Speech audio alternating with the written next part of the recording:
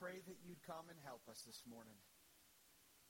We come and we believe that you can and will, and we ask that you'd open our eyes that we may be able to see wonderful things out of your law. We ask that we would be able to hear your voice and minister to us in our hearts this morning. In Jesus' name, amen. Well, good morning and welcome to Faith Baptist Church. It's great to worship with you. And I want to invite you, if you're new to faith and we haven't been able to get to know you yet, I hope that you can be embraced into this family and get to know this church and get to know the God of this church. And maybe you are part of a church somewhere else. You've moved into this area, and we want to connect with you. If you'd fill out one of those orange cards that's in front of you and put that in the offering or put it in the box out here or give it to one of the ushers, that would be great. We'd be helped by that. We're really glad you're here. I hope that many of you that were part of this weekend's marriage conference, I pray that God has and will use the time of fellowship together as we think about some really important things in our calling of marriage. Several announcements I want to let you know about this week. Some of them are new, or a few of them are new. Most of them you're familiar with. But we need you to register for the ladies' conference that's going to take place June 23rd through 25th. And so there's opportunities, a way for you can register out here in the hallway afterwards, but they'll be coming before you know it. And so register, ladies, for that. There is going to be an Easter egg kind of activity, fun time this coming Wednesday. That's coming this Wednesday at 6:30 during our Wednesday gathering. So kids, I think the teens are going to help hide the eggs. And so that's going to be coming this Wednesday, just so you know. But hopefully you can come. Even if Wednesday isn't something that you've normally been able to come to, please come and join us this Wednesday at 6:30. And please come for our Wednesday gathering. We have a time of prayer and study, and we're going through the Sermon on the Mount. Hopefully you got one of these, or we'll take one of these on your way out. These are cards of invite for both our Thursday night service before Easter called Maundy Thursday, and our Easter service, which is coming in 2 weeks. And so would you take one of these, not just for you to stick on your fridge to say, oh yeah, I got to remember I go to church on Easter, but so that you invite someone else. You invite somebody else. It is often a time where someone will go, hey, I usually don't go to church, but I don't know why, but I know I probably should go to church on Easter Sunday, and that God would use this in their lives, and they'll hear the gospel on that Easter Sunday. So take one of these and invite a friend, invite a coworker, a neighbor. Pastor West shared with us at the beginning of the year, and I want to reemphasize this. There is a way to sign up to be a prayer partner for the teenagers in our church. And I think that a lot of you want to do that but have forgot about it or didn't think about it, hasn't been mentioned for a while. We need you to do that. We don't have a lot of people signed up yet to do that, but I think that many of you want to and should do that. Would you sign up to be connected with a teen in the church where you will commit to regularly praying for that teen and the pressures that they deal with, the challenges they deal with, and to care for them and love them both through prayer and support in other ways. And so sign up for that. We also need you to help us. We had mentioned this about 3 weeks ago or 2 weeks ago, that we are putting together a book for the Quasarano family, for Heather and Len's parents and their siblings. We're putting together, Lindsay's actually doing the editing and taking all of our notes. We need you we need more input. We need more cards, pictures, different things like that to go for this book. And so if you have kids, have them write a note about their friend, one of the kids. If you have memories of Len or Heather and want to write that note, this will be put into a digital book. It'll be scanned, and then it will be put together and published, and we're going to give it to both parents as a gift from our church to them, as a memorial to them, and they'll be able to see how their kids and grandkids meant, and I think that will be a tremendous encouragement, a way to minister to them. So will you do that? Will you help us by doing that? You can put notes, full sheets of paper, small sheets of paper, bring them to the church office or contact Lindsay about that. Lindsay Crawford, that would be a big help to us. Lastly, our fighter verse. We are beginning in Philippians chapter 2, verse 5. We have 3 verses this week. Next week, we're going to take the next section, and over the next 3 weeks, we're going to learn a section from Philippians chapter 2, many past verses in a row. Does anybody have Philippians 2, 5 through 7 memorized and would like to say it? Elijah. You do? Wow. Okay. Elijah. You want me to start you out? Okay. Nice and loud.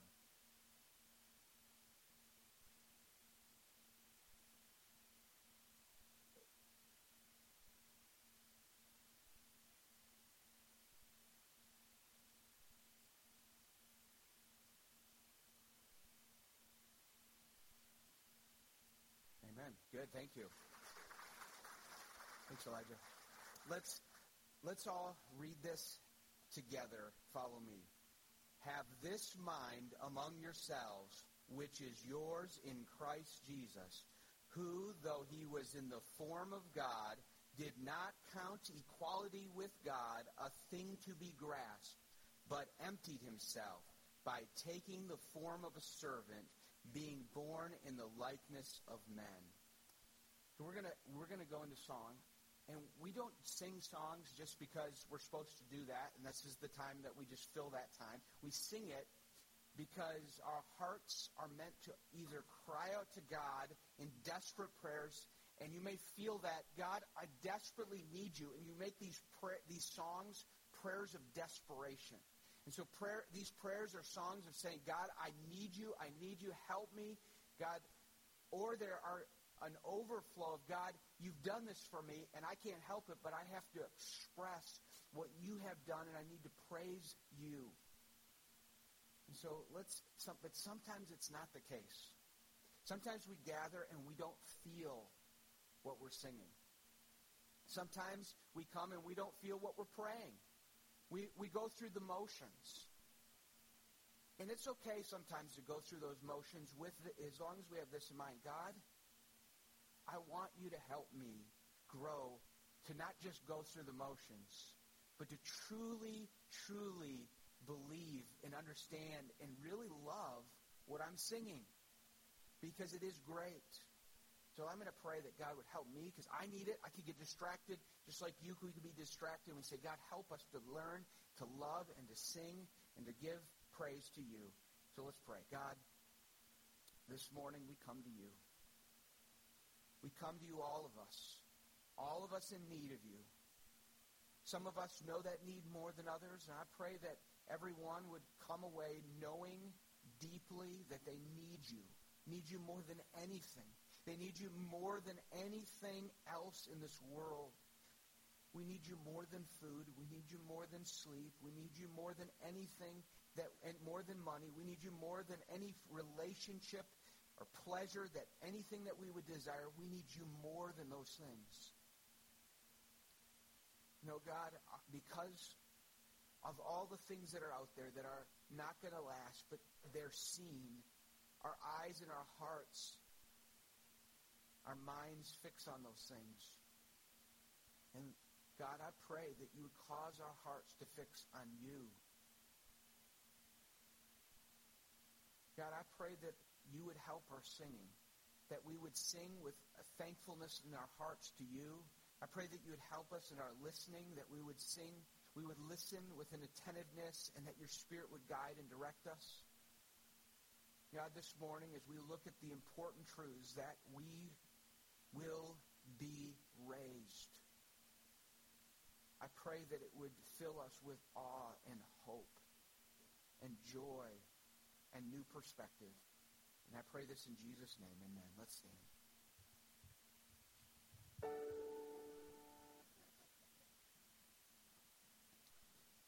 Please turn with me to Romans chapter 8. We're going to look at many passages this morning similar to last Sunday. We're going to ask 3 questions about the best that is yet to come. Last week we talked about what happens when a believer dies, and this week we're going to talk about what happens to their body what will happen to our body. If you were to look around, just glance to your left and your right, and you look behind you. Go ahead and do it. Just look around. Now everybody's feeling awkward.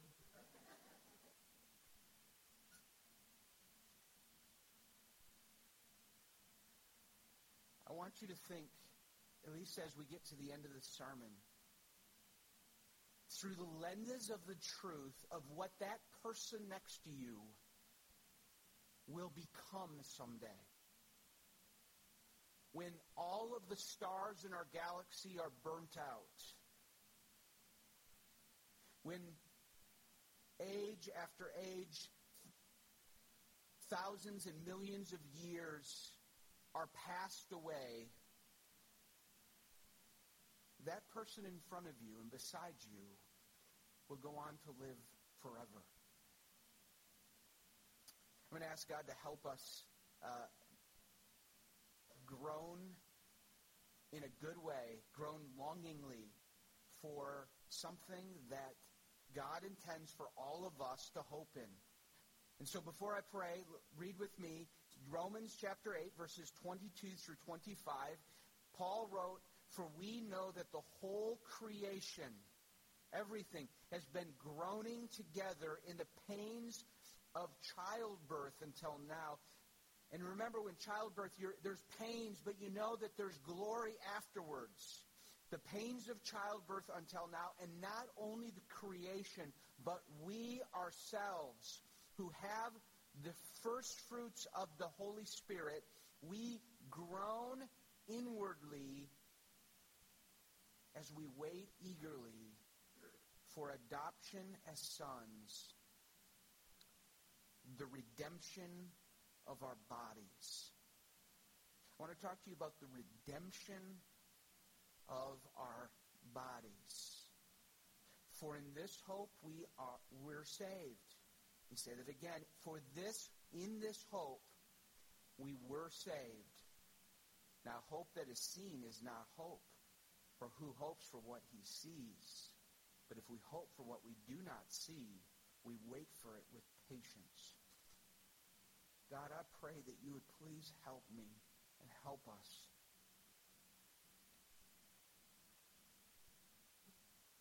to see and understand with spiritual understanding. God, I pray that you would encourage those that are suffering deeply right now, physically in pain, emotionally in pain. For those in this room that are wandering and do not know Jesus, I pray that today would be the day of salvation. In Jesus' name, amen. Joni Eareckson Tada is a dear woman who started a ministry called Joni and Friends that helps handicapped people. She is a quadriplegic. She, over 45 years ago, while diving, broke her neck, and for over 45 years she has not been able to use her hands, her legs, her arms. She has been an artist, but with a paintbrush in her mouth. She's written many books. She has spoken at many conferences. Over the last several years, she has a new experience in her life after being married for many years. She experienced something that the doctor said she would not experience: severe pain. She is a beautiful woman who God has used to bring comfort and hope and joy. She writes books on heaven. She wrote a little booklet called Hope. I recommend it. She writes at the beginning of this book, sometimes hope is hard to come by. Like the other week when I visited my friend Gracie Sutherland in the hospital. Gracie had been volunteer of Joni and Friends family retreats for many years, and despite her age of 61, she's always been energetic and active with the disabled children at our camps, Joni wrote. And all that changed a month ago when she broke her neck in a tragic accident. Gracie has always been happy and buoyant, but when I wheeled into the intensive care unit to visit her, I did not even recognize the woman lying in the hospital bed with tubes running in and out of her, a ventilator shoved down her throat, Crutchfield tongs screwed into her skull. Gracie looked completely helpless. She couldn't breathe on her own, and all she could do was open and close her eyes.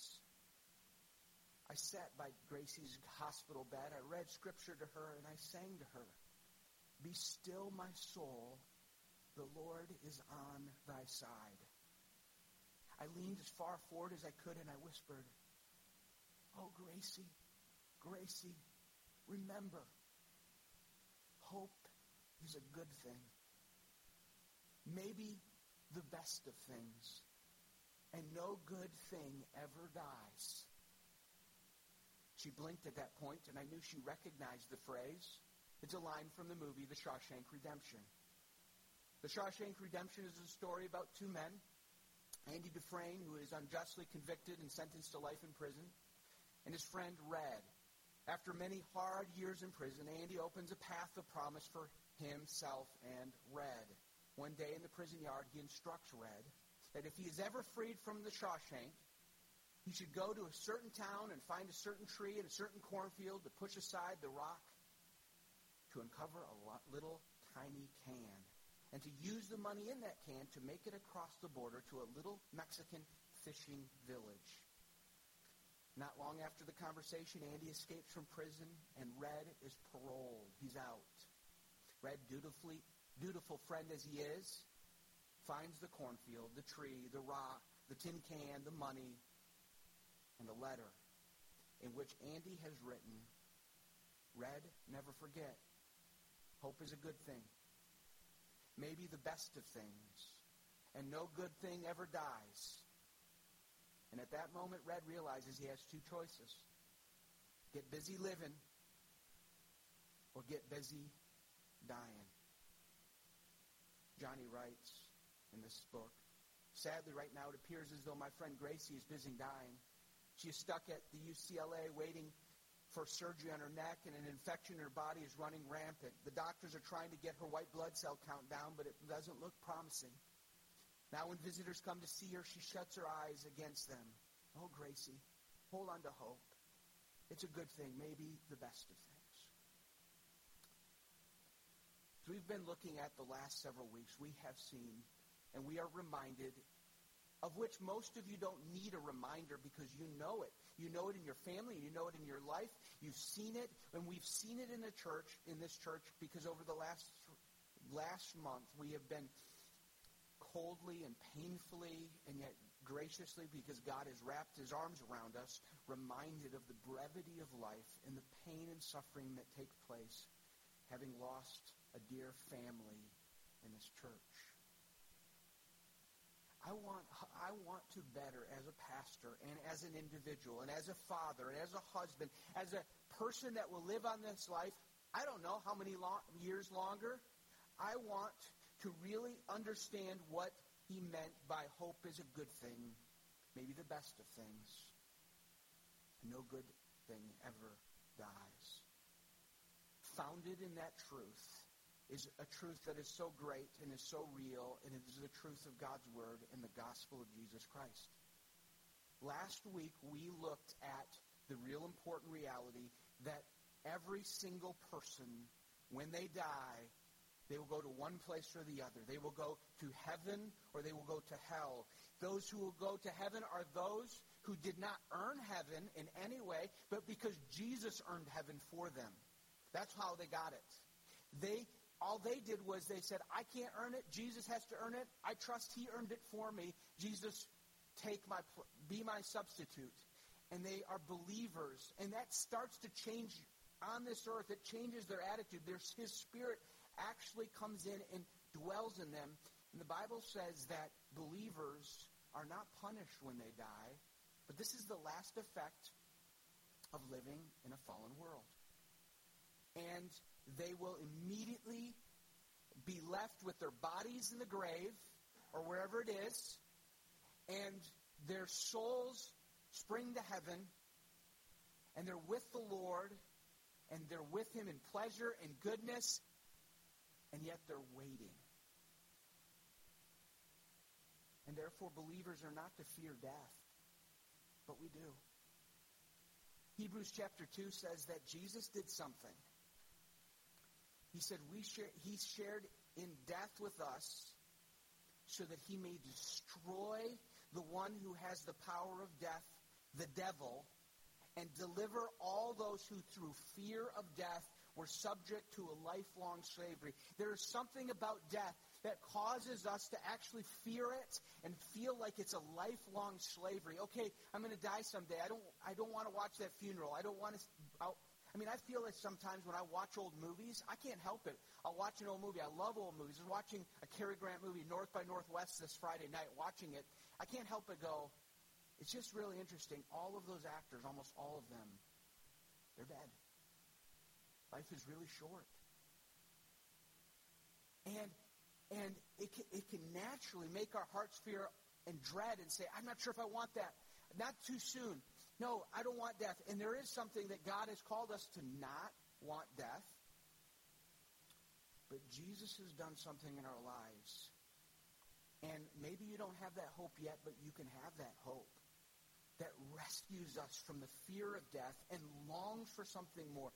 What I want to do this morning in this series called The Best Is Yet to Come is I want to help gird your mind or cause your mind to be so built up so you think in a whole different way as you look around this world and as you look at everyone in this room and as you think about your children and your grandchildren and your spouse about something very, very important.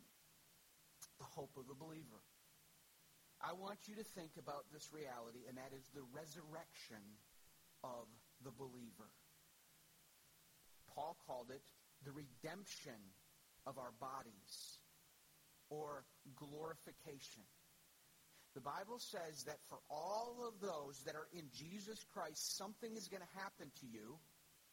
Your final hope is not the fact that you're going to die and your soul is going to go to be with Jesus, and that's heaven, world without end, that's it, great. You're going to be a ghost, a soul. That's not the hope of the believer. That's a good thing. It's a glorious thing. It's something we find great comfort in and encouragement that the Quasarano family is with Jesus because of their faith in Jesus Christ. And your loved one and your spouse or your mother, your friend is with Jesus, and we rejoice in that. But that is not the final hope. I want to talk to you about the blessed hope, the hope that lasts and forever and is a good hope, and that we hold on to it, we cling to it, and it is to impact us. And I want to talk to you about the resurrection of the believer. So I have 3 questions to answer about that. What does the resurrection of the believer mean? What will those bodies look like? What will our bodies be like, I should say? And why is this important? What does the believer's resurrection look like? What will our bodies be like? And why is this important? Why is this important? Why should this matter? Why would I spend a whole sermon on this? Okay, number 1, what does the believer's resurrection mean? There are a lot of Christians, when they think about eternal life and of salvation and life after death, they think in terms of that when I die, I get to be with Jesus. The body isn't good. It doesn't need it. It got taken away. I'll never see a body. I won't see that body anymore. I'm going to be forever as a spirit with God, and I will have some blissful existence, but that's what it's going to be, and that is not the picture of Scripture. The resurrection of the believer is this. It's the promise that Jesus will someday return, and he will raise up from the dead all the bodies of all believers who have died over all history. And he will reunite their souls with their bodies that died. And he will reunite them, and he will change them into a glorious, living, resurrected body like Jesus's. This is clearly taught in many passages of Scripture, like 1 Corinthians chapter 15. Almost the whole chapter deals with this, but I'm going to read a few verses about that in a minute when I describe what those bodies are going to look like, or what those bodies are going to be like. We don't understand all they'll look like, but we have some cues here. It says here that our citizenship, church, our citizenship is in heaven, in which we wait a Savior, the Lord Jesus, Philippians 2:20 and 21, who will transform our lowly bodies into his glorious body. That by the power he enables us, and he subject all things to himself. Or 1 Thessalonians 4 says, for since we believe that Jesus died and rose again, even so, through Jesus, God will bring with him who has fallen asleep. Let me stress this. We will be raised someday with Christ. Our souls will be reunited with our bodies. We will be resurrected to be like Jesus' resurrected body. There are places in Scripture, though it's not real clear, there is going to be a resurrection for those that have not put their faith and trust in Jesus Christ. And there's going to be a type of resurrection that they will not be raised to a glorious body, but they will be raised in some type of state so that they will receive eternal judgment.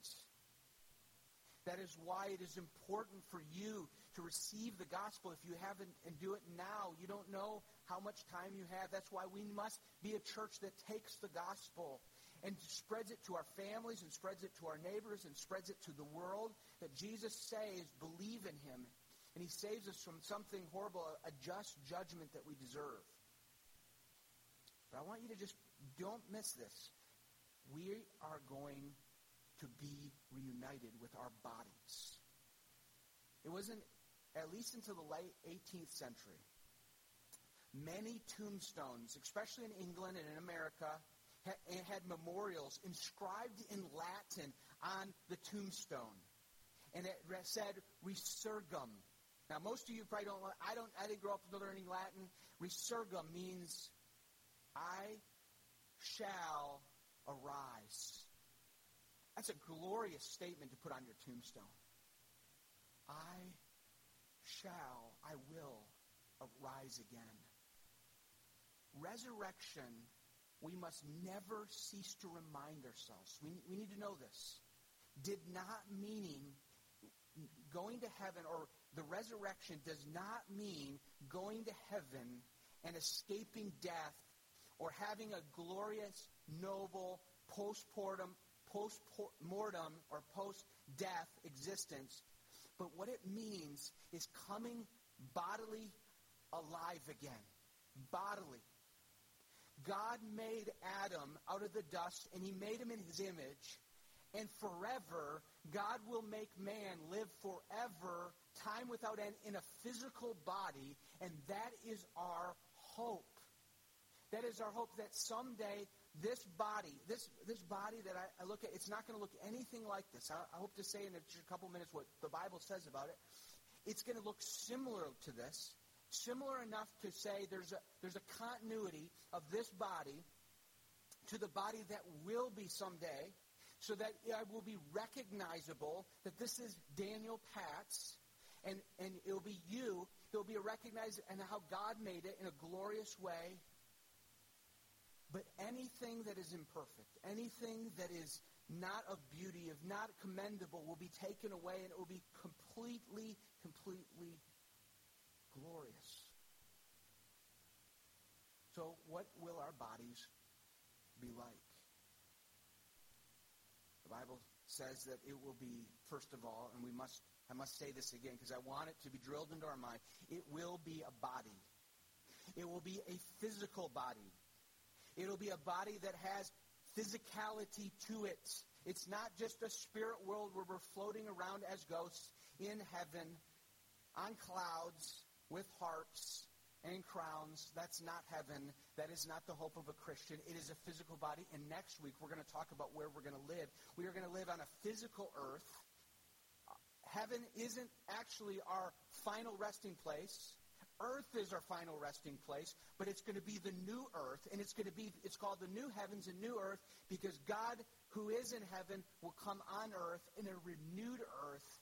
I think it's going to be some form of resurrected this earth, and every single thing that pleases us in any good way on this earth is but a little shadow of what we will enjoy forever. Every single pleasure that God created is meant to be like a ray of sunlight. With heaven someday will be the sun itself, and we will enjoy it with glory. It's a shadow now. We'll see the reality someday. We were meant to live for something much bigger and grander. But but to understand that, we're going to enjoy it as bodies.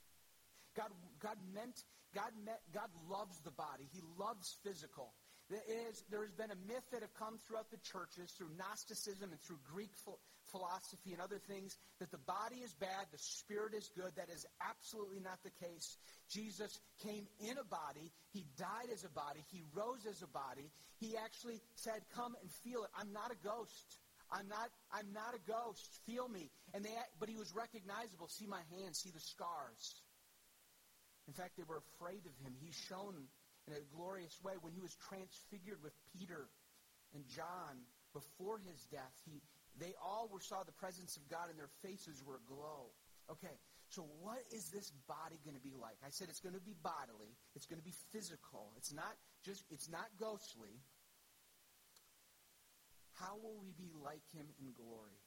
Would you ponder this passage with me just for a minute? Look at 1 Corinthians 15. For pretty much the rest of this time, it will be in just 1 Corinthians 15.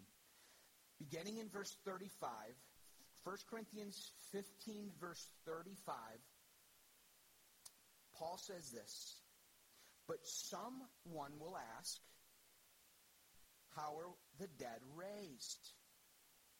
With what kind of body do they come?" Good question, right? That's what I'm asking. With what kind of body do they come? Paul says, "You foolish person." I guess there's bad questions. You foolish person. But he's saying he's like, think about it now. What you sow does not come to life unless it dies. And what you sow is not the body that is to be, but a bare kernel. If I'm a farmer and I'm going to plant this corn seed, that seed had to die, and I'm not waiting for harvest season to come find a bunch of those corn seeds just laying around there and say, "Oh, that's my harvest." What I plant is not what's going to be. It's going to be something much greater than that little kernel, right? And so God he says, your body is sown into the ground as a believer, as a bare kernel, perhaps a wheat or some other grain, but God gives it a body as he has chosen, and to each kind of seed its own body. For not all flesh is the same, but there is one kind for humans, another for animals, another for birds, another for fish. There are heavenly bodies and earthly bodies, but the glory of the heavenly is of one kind, and the glory of the earthly is of another. There is one glory of the sun, another glory of the moon, and another glory of the stars, for stars differ.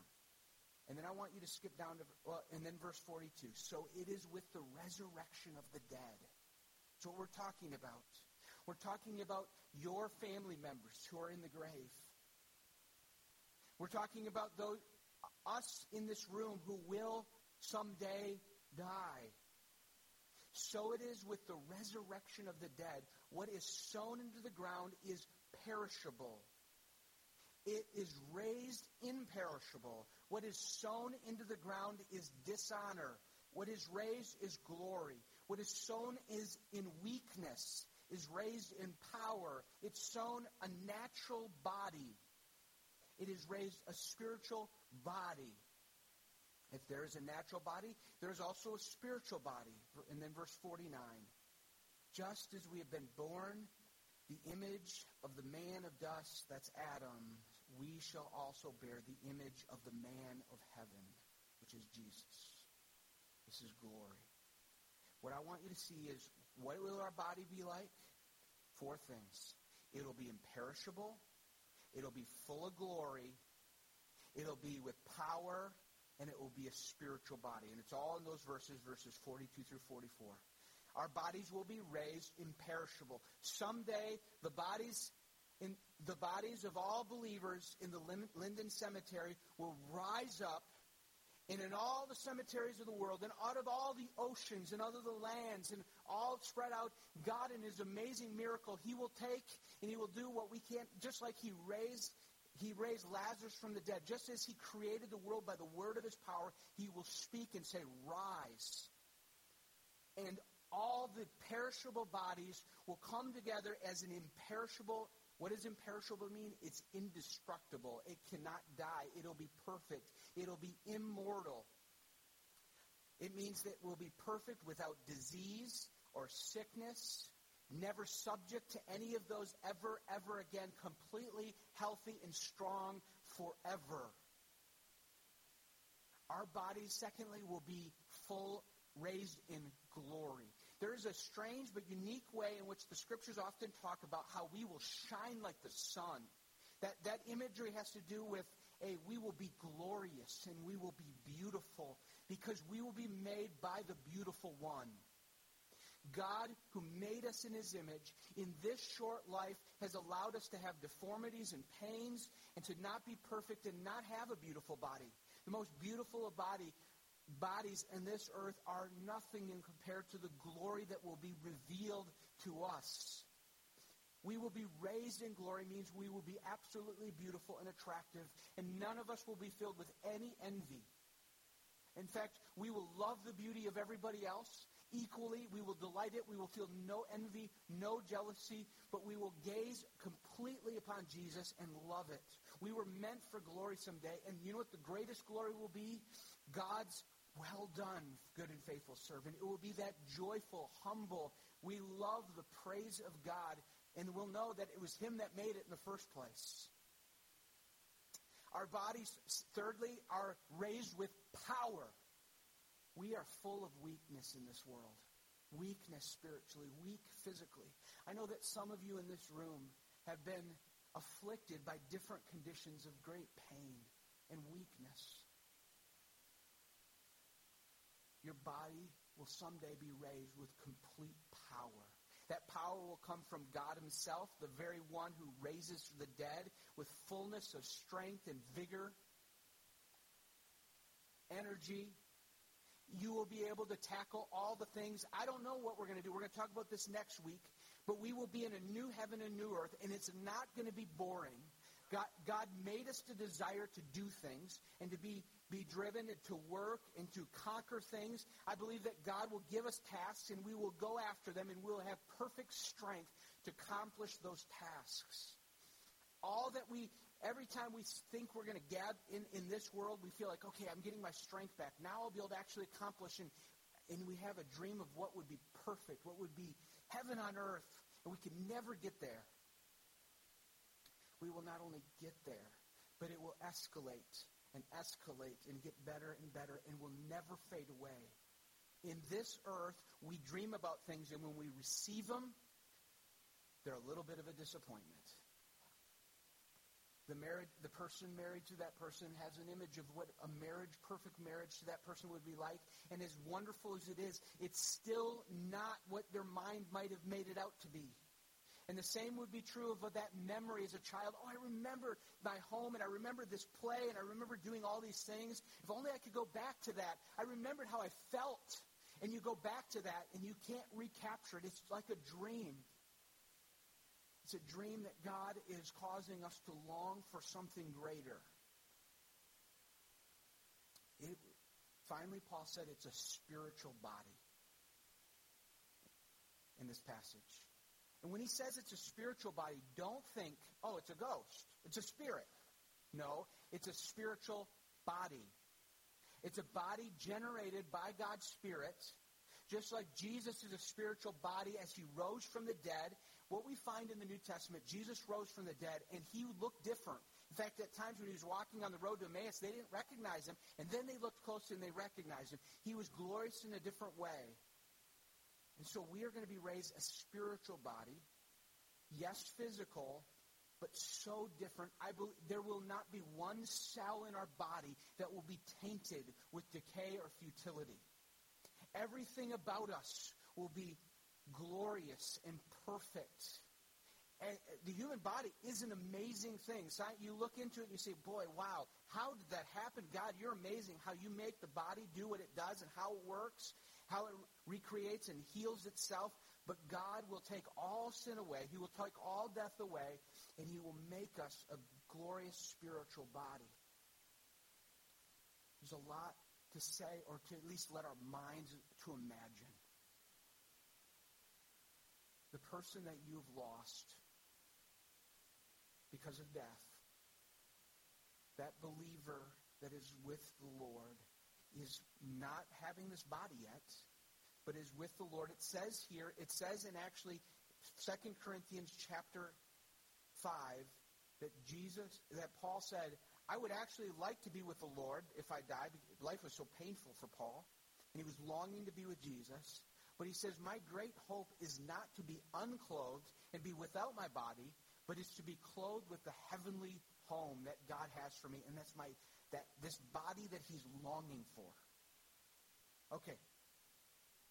Ultimately, 1 John 3:2 says, love children. We are God's children now. And what we will be has not yet appeared. But what we know that when he does appear, we will be like him.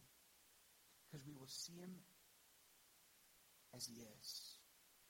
And he will, just like he said to Lazarus in the tomb, Lazarus, come forth. He will raise all of his people, redeemed, and they will come out of their tombs. They will come out of their graves. They will come out of the oceans. They will come out and be glorious. Now, what difference does this make, or why is this important? First of all, Paul said, in this hope you were saved. So when we preach the gospel, we need to hear God made us, and we rebelled, and we sinned, but God went to the cross in his own body.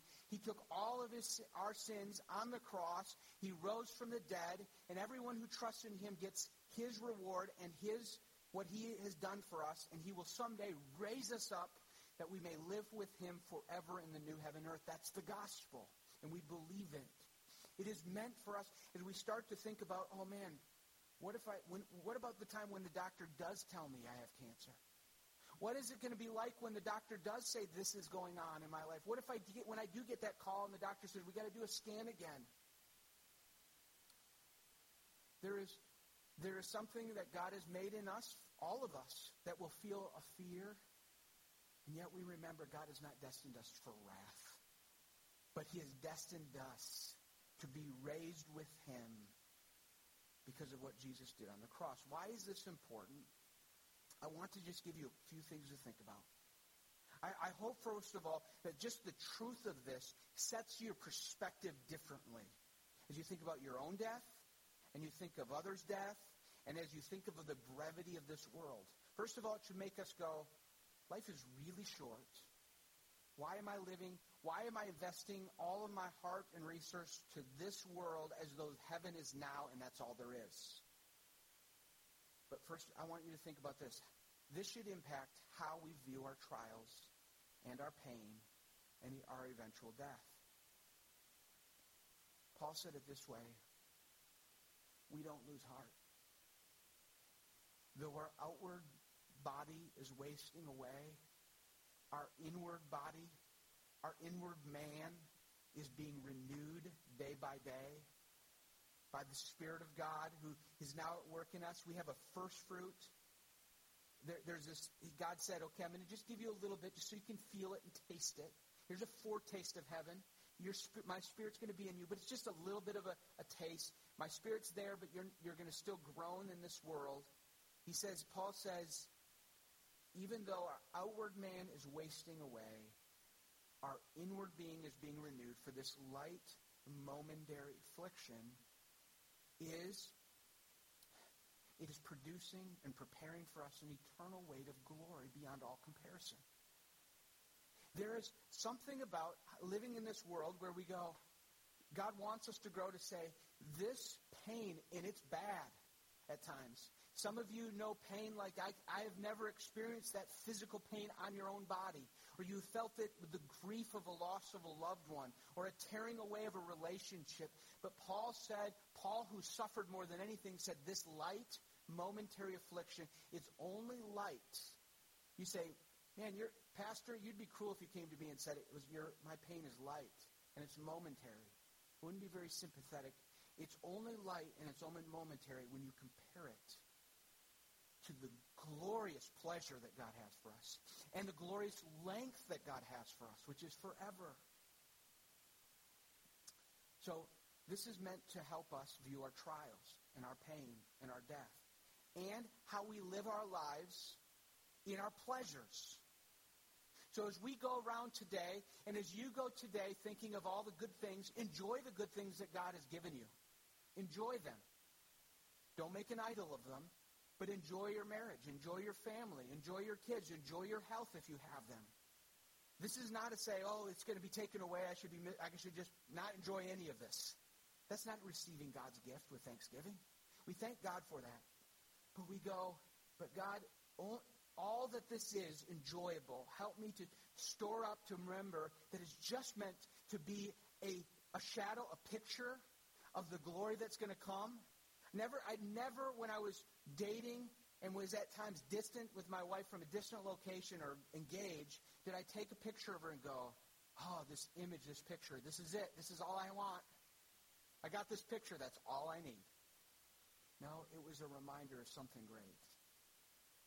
And so the pleasures and the glories of our physical body that we have are but just a picture. It's just an image. It's just something short of the real thing that's coming, the best that's coming. Heaven is for later, not now. Lay up treasures in heaven above.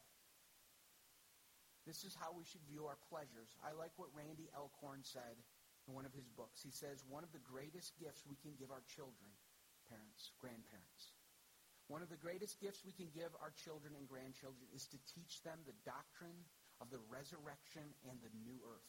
The new earth we'll talk about next Sunday. They need to know they are made for a person and a place. Jesus is the person, heaven is the place, not a ghostly place, but God's central dwelling place, which he promises to relocate in the new earth.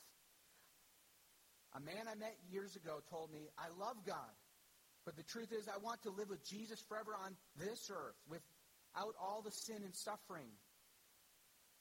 What he longed for is exactly what God has promised. Don't try to get your children excited about becoming ghosts. They're no more capable of wanting them than of developing an appetite for gravel. God has made us to be physical beings living in a physical universe, eating, drinking, playing, working, loving, laughing in God's glory. That's the promise of the resurrection.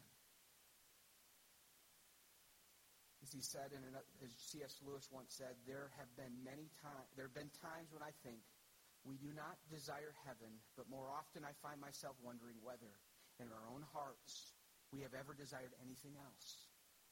The desires that come out of our heart are really just meant to be shadows, but we think they're the thing itself, and they're not. Here's the last application before we go. How we view the fact that God is going to raise bodies up again. He's going to raise them imperishable and with honor and glory. They are going to be glorious beings, so much so that we will need new eyes. We will need new senses to be able to see them, or else we would be blinded by their glory, but we will be given something glorious. And they're going to be full of strength, and they're going to be a spiritual body. It's going to be an amazing thing. That should impact how we view one another in this world. That should view how you, husbands, you aren't just married to a woman. You are married to someone who will live forever and be glorified and be amazed by that. In fact, if she's a believer, she will be so gloriously beautiful like a goddess that you could be tempted to worship her someday. That she would be that beautiful if you saw her now. And hideous in pain in hell without Christ. It should sober us. We go through a mall, we go through a shopping store, we go through that. We're not just looking at people that are in our way. They're people that will live forever, one place or the other. They will be raised glorious or in punishment. C.S. Lewis in The Weight of Glory said it this way. He said, it may be possible for each of us to think too much about our own potential glory. It is hardly possible for him to think too often or deeply about his neighbors. The load or weight or burden of my neighbor's glory should be laid on my back daily. A load so heavily that humility can only carry it. It's a serious thing to live in a society of possible, and he used this phrase, gods and goddesses, not the real God, but to remember that the dullest and most uninteresting person you talk to may one day be a creature which, if you saw now, you would be strongly tempted to worship, or else a horror and a corruption such as now you meet, if at all, only in a nightmare. He says there are no ordinary people out there. There's no ordinary person in this room. You have never talked to a mere mortal.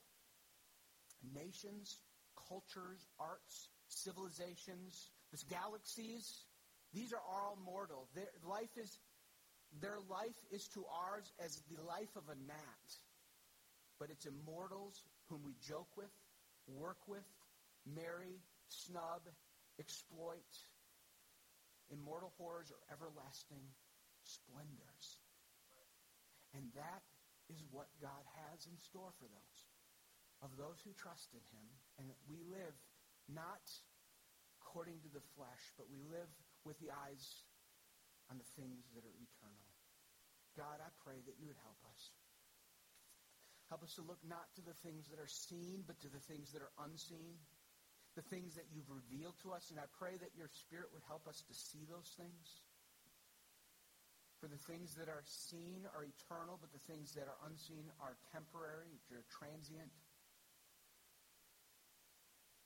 God, I pray that we in this church would look at our neighbor, we would look at our family, we would look at those that are the most difficult to work with and deal with, those that are or feel to us ordinary or plain or frustrating. Help us to see them through the eyes of what will be. I pray that our hope would be in you. Our hope would be the grand glory of what you will do. And I pray that you would help us, help those that are hurting, those that are suffering from chronic pain, chronic disease, those that are struggling with deep and devastating losses. I pray for all of us as a church who are feeling the loss of our family, the Quazeranos. I pray, God, that you would encourage us today. And lastly, Father, I pray for those that are in this room. And I pray they would hear this. That if they have not put their faith and trust in Jesus Christ, they would do so today. They would hope in Jesus alone to be their Savior. To give them the promise of this new life, this new resurrection. And it is theirs if they believe and trust. In Jesus' name, amen. Let's stand together. Because Christ is risen, we are risen, and one day we will be risen with him forever.